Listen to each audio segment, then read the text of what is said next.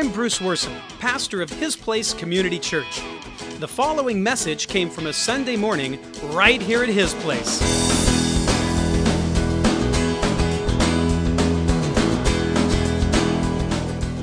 Any sin currently sweeping you off your feet? Doesn't have to be some big sin. It's any sin you're allowing to continue in your life.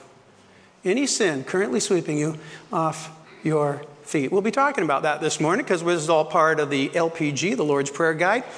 Our omnifaceted Father has designed so many parallels to help us grasp His intrinsic qualities. And so, thank you very much to our precious LPG, the Lord's Prayer Guide that Jesus gave us.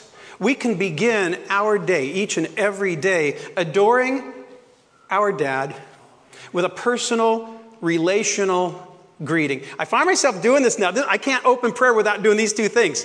And then immediately revering our Creator with humble, fearful, God-fearing, heartfelt worship, while recommitting to trusting our hallowed Father God, His holy name, as outlined in the first two bits, and then nobly kneeling to our King to plan today's advancing in our corner of His kingdom, while pursuing our Lord, our Master's will in this day's decisions.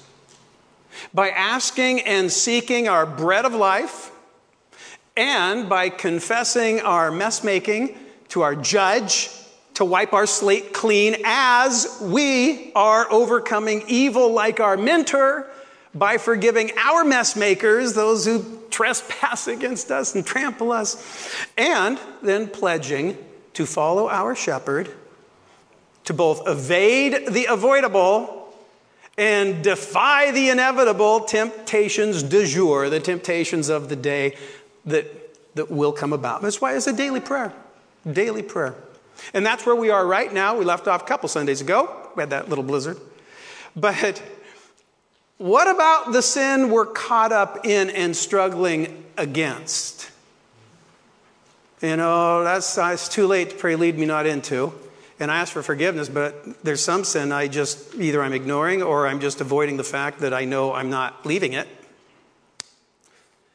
And I got to tell you, what comes next is just kind of overwhelming in love. It's the last request in the Lord's Prayer Guide, and it is the most encouraging, reassuring, and hopeful line in the LPG because it is a built-in cry for help when we're in the deep end. It's like Jesus said, oh, you're going to need this. Let's go out on this, the last request here. That's for when you're going under, gasping for air, can't get out of it on your own. It's a built-in cry for help. And that tells you something about how our Father feels about us, loves us, wants to lead us, and if He can't lead us, He wants to deliver us. So let's pray this together. Emphasize the all-cap words, please. Lead us not into temptation, but deliver us from the evil. The evil. Now, some translations say from the evil one, about half. And the other half just say, deliver us from evil. Just curious, how many of you grew up saying deliver us from evil? Hands?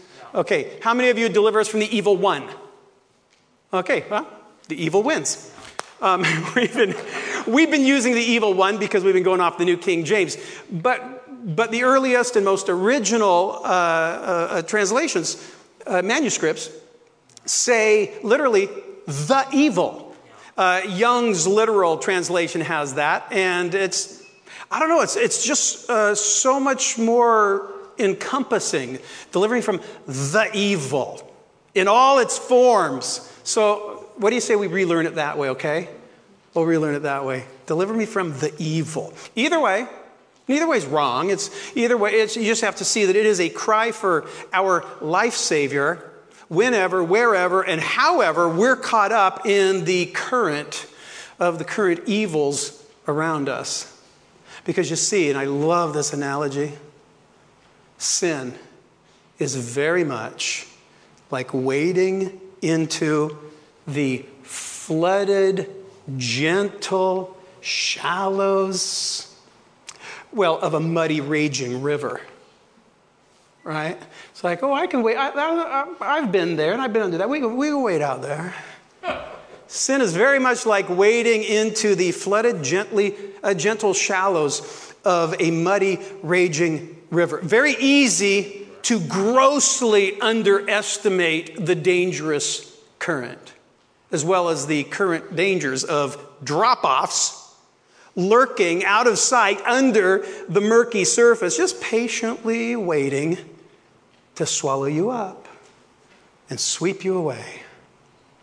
Whether, it comes in all its various forms. I've just kind of tried to put it in three categories in a way you might remember. Whether it's something offensive that riles you, or alluring that wiles you, or seductive that beguiles you, the call of temptation is always the same and very simple. Wait on in. Wait on in.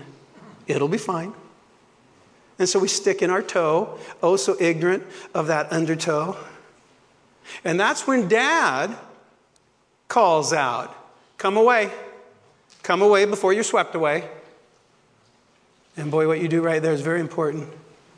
Sometimes I keep waiting. Might be something offensive that can't let that go. I got to answer back evil for evil. And in I go. But you see, once we take the plunge and we're in over our head, we can no longer be led not into, but need to be delivered out of.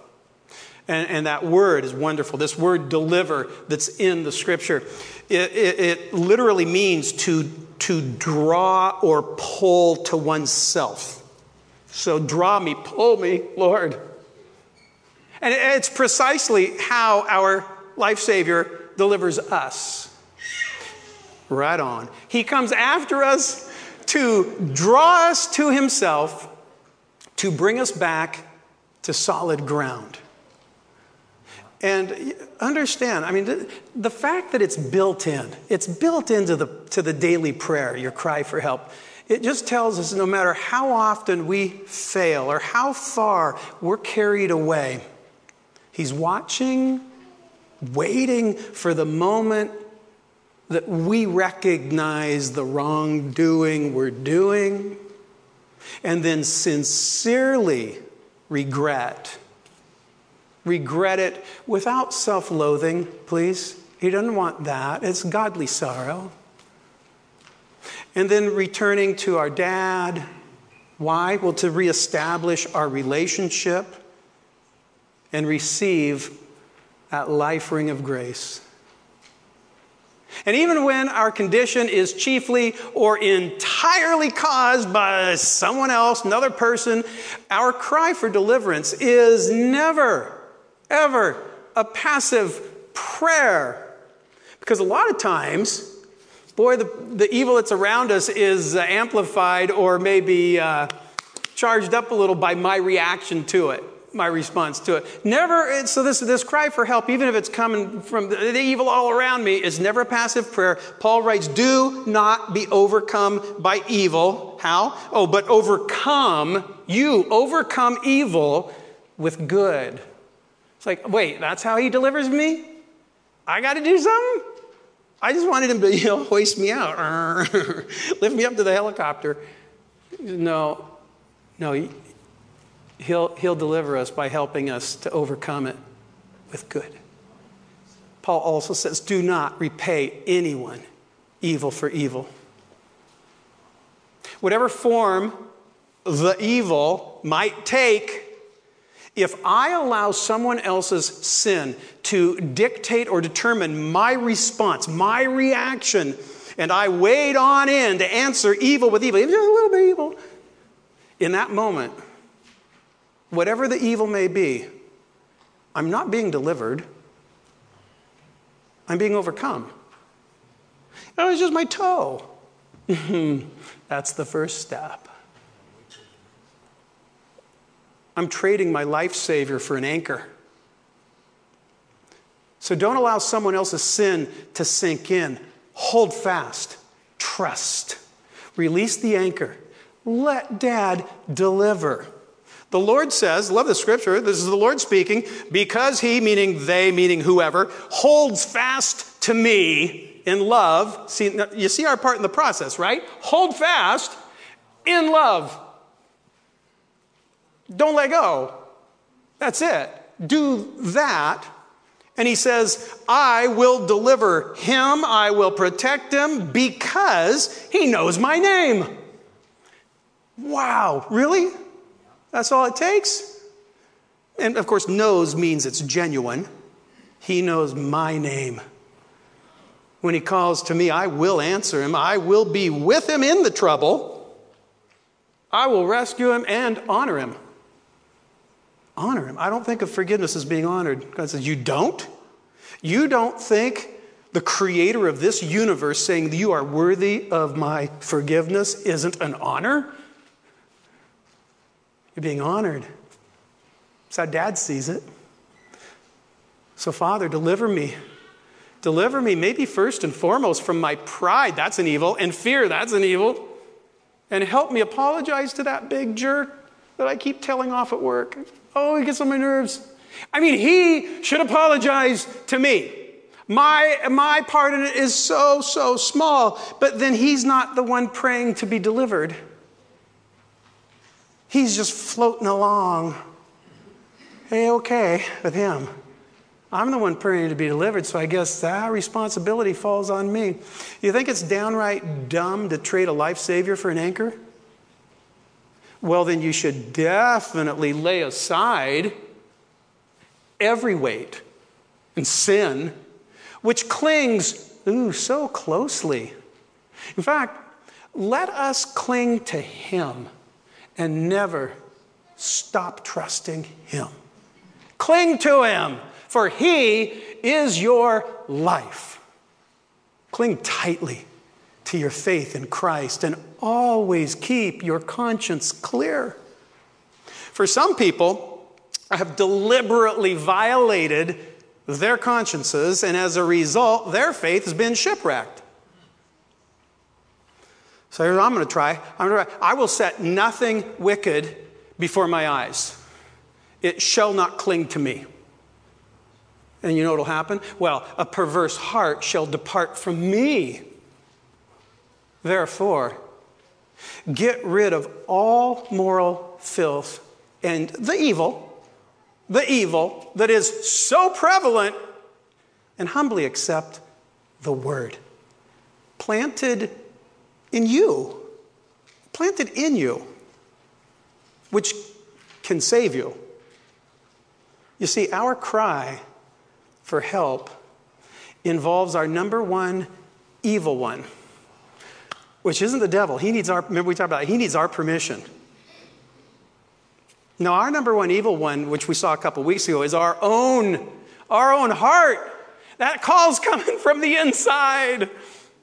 And we read this: God cannot be tempted by evil, nor does he tempt anyone. But each person is tempted when they are dragged away by, that big old powerful undertow of their own evil desire and isolated, then enticed. Then after our own evil desire has conceived, our own evil desire, gives birth to sin. And sin, when it is full grown, gives birth to death. Don't be deceived. So deliver me, Lord. Deliver me from being isolated and enticed and open to the evil of my own deceptive heart. That's all part of being delivered. Don't be deceived. I'm telling you, me and evil left alone in a room are going to make a sin baby. And that's true of all of you. That's true of all of us. That's why we need the life savior standing there with us, and we need people we love and trust around us for support. And we need to be putting his word, treasuring it up in our heart. And we need to be praying every day according to the format that the Lord himself gave us. Because as he puts it, the heart this thing, is deceitful above all things. That's why I call it the number one. And desperately wicked. Who can know it? Well, here's a really good hint. I, the Lord, search the heart. I test the mind. So take advantage of that in your daily prayers. Woe to those who call evil good and good evil. Now, they don't know they're doing it.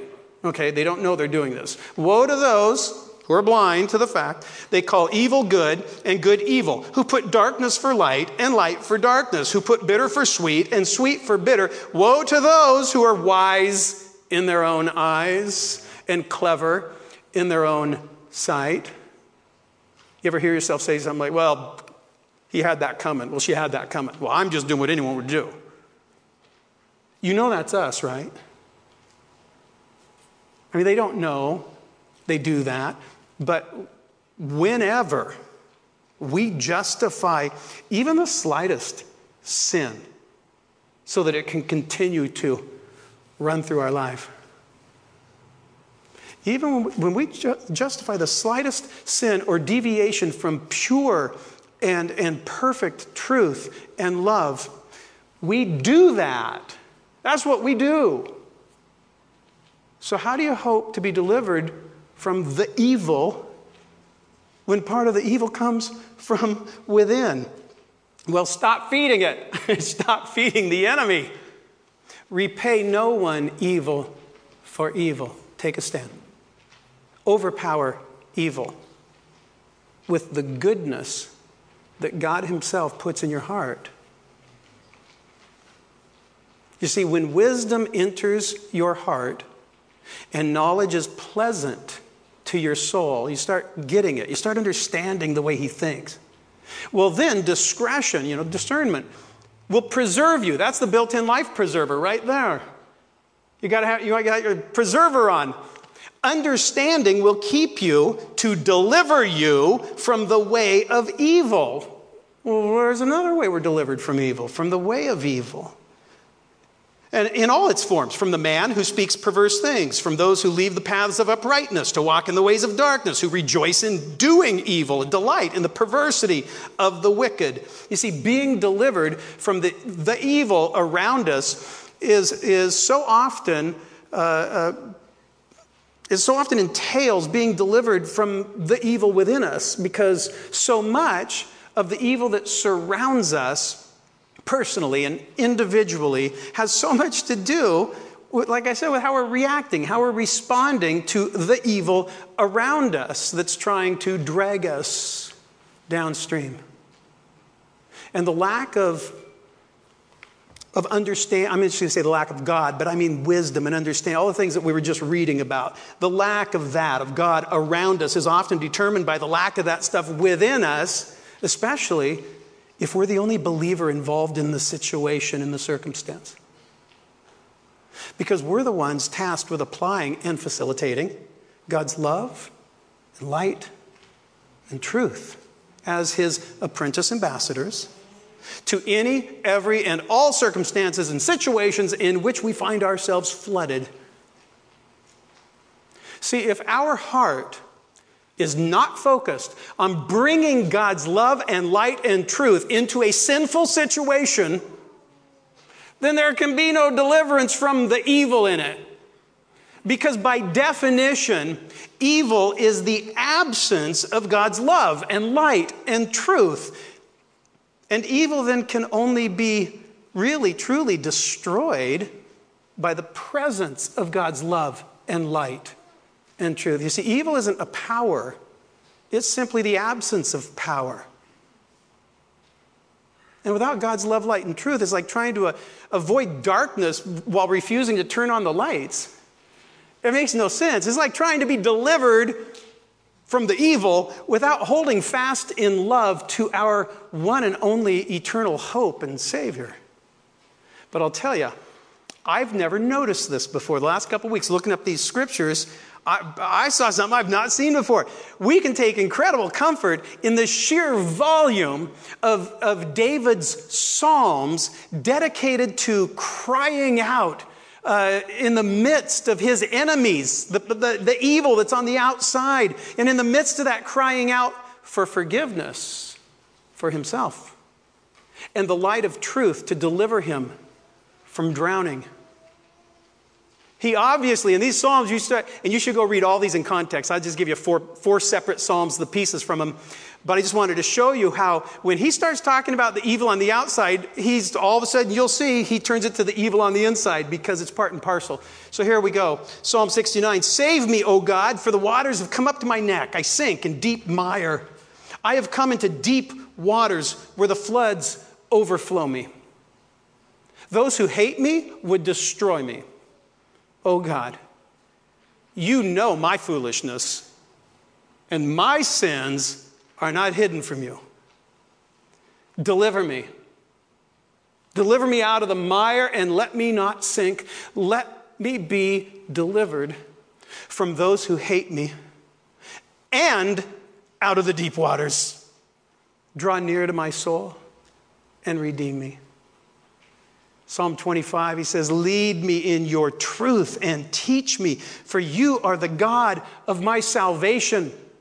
Look on my affliction and my pain and forgive all my sins. Consider my enemies, for they are many and they hate me with cruel hatred. Keep my soul and deliver me. Let me not be ashamed, for I put my trust in you." Psalm 31, "In you, O Lord, I put my trust. Let me never be ashamed. No, deliver me in your righteousness. Lead me and guide me. Pull me out of the net, for you have considered my trouble. My strength fails because of my iniquities.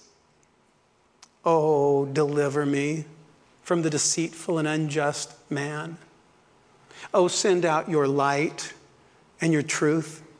Let them lead me." And look at this. I love this.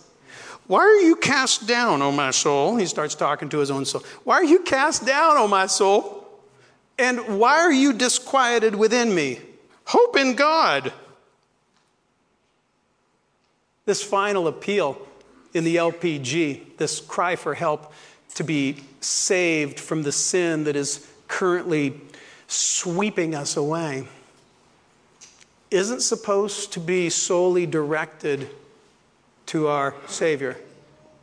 I think it might be the only line in the Lord's Prayer that's meant to be shared with others. You see, some sin is so overpowering that we can only make it back to the safety of the shore with the help of a buoy or a gurley that our Big Daddy has placed around us in order to help save us. Therefore, Brother James says, confess your sins to each other and pray for each other. Did you wonder why in the prayer guide it's deliver us from the evil? Because you shouldn't be just praying for your own. You should be praying for others. Why? So that you may be healed. So if there is a sin that's currently carrying you downstream, I would ask, have you shared it? You brought it into the light, drug that thing out of the darkness. Have you shared it with a godly friend who will not only understand, but can also offer help? You need that. We all need that. And you need to be that to someone else. Life's goal isn't to just not do bad things. That's shallow. You know, I'm a Christian now, so I guess the goal is to stop doing so many bad things. You want to get to the end? Look back. How was your life? Well, I didn't wade too deep into too many bad things. Ooh, gross. No, life's goal is to grow into a God-glorifying lifeguard. Fishers of man don't use hooks or nets. That's what the enemy uses. No, fishers of man, you want to go fishing for mankind? Well, you got to use a life savior. That's how you deliver those soul survivors, by the power of our Savior. So when we pray, deliver us from the evil, we're asking Jesus to pull us close and hold us tight, reassure us, like get us back to the shore and reassure, and resuscitate us with his spirit, his life. Not only to rescue, that's just half. Let's not stop at just being rescued, but redeem. Redeem it. Make it worth something. Use it for your glory. Teach us from it to deepen our devotion and our appreciation and our conviction. Conviction of what? Conviction that he alone deserves my love and trust and obedience. And boy, I'll tell you, going through one of those ringers of sin and making it out safely can sure show you that.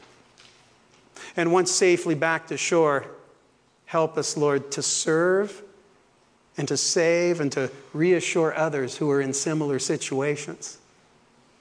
And so, with this line of the LPG, this last request, we pray, deliver us from the evil. And then we pause to consider what that is. And we pause to consider, as Paul puts it, the evil I will not to do, that I practice. And he concludes, he says, evil is present with me. This guy wrote 2/3 of the New Testament. Evil is present with me, the one who wills to do good, who will deliver me from this body of death. Here's a hint. I thank God through Jesus Christ our Lord. And we pray, we pause, and then we personalize this line of the LPG, this built-in cry for help for whatever muddy sin is flooding in, whether we're wading or drifting or drowning, as well as praying for the saving of those we're assisting. Which I'll tell you, sometimes we just need to throw them a line, like the one we just read from Paul. It's a little encouragement. And since we all probably share this, we avoid feeling ashamed. We need to try to separate what I call good guilt, which is feeling bad about what I've done, and from what I'm calling sinful shame, feeling bad about who I am. So if I say to myself, man, I feel bad because I called that guy at work a you-know-what again, that's good guilt. That's appropriate. Yeah, you should feel bad about doing that. But then you take it a step too far, and your old wicked heart tells you to think this: I'm worthless. I'm worthless as a witness. I've ruined it forever. That's sinful shame. That gets in the way of what God's doing in you and around you. And FYI, the worse your witness, the more powerful your potential impact when you finally allow Dad to deliver you to do the right thing. Don't use that as an excuse to put it off. Anchors away. Make it right. Make amends. Make Dad proud. Own up to your part, however small, however minor. Be the bigger sinner. The better sinner? You know what I mean. I'm not sure how you put that into words. Praying this won't always make the bad go away. What with a fallen world and free will and all. But I'll tell you, it sure gets the ball rolling as Dad is now allowed to dive in and get to work, beginning in our own heart. Because as much as he's concerned with what's happening to us at any given moment, I'll tell you, he's far more concerned with what's happening in us than with what's happening to us. That's why we have to hold fast in love and trust that he's there and that he cares despite any current conditions. It's built right into the prayer. You see, sin is what I do when my heart is not satisfied with God. And in that respect, sin is diagnostic. You should look at your own sin. You should look at your sin. Why is that there? I put on your doctor light. Didn't they wear those back in the 40s?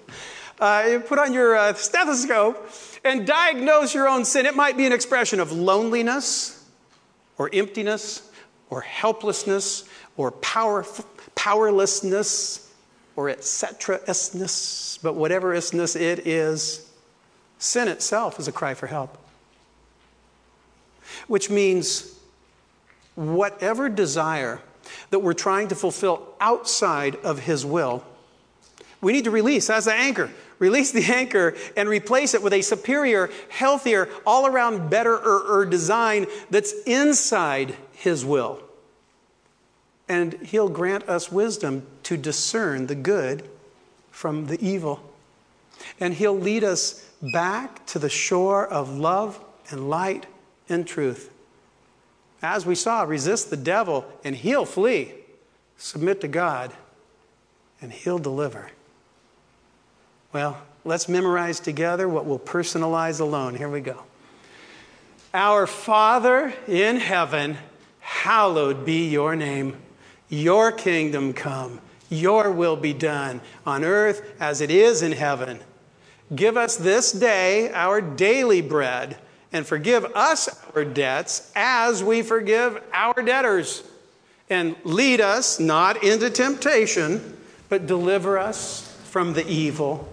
For yours is the kingdom and the power and the glory forever.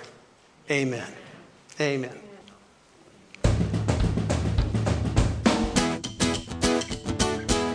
Well, thanks for listening in. Why don't you join us on a Sunday morning? If you'd like more information about the church, just point your browser to hisplacechurch.com. Until next time, may the Lord bless you, keep you, and make His face shine upon you.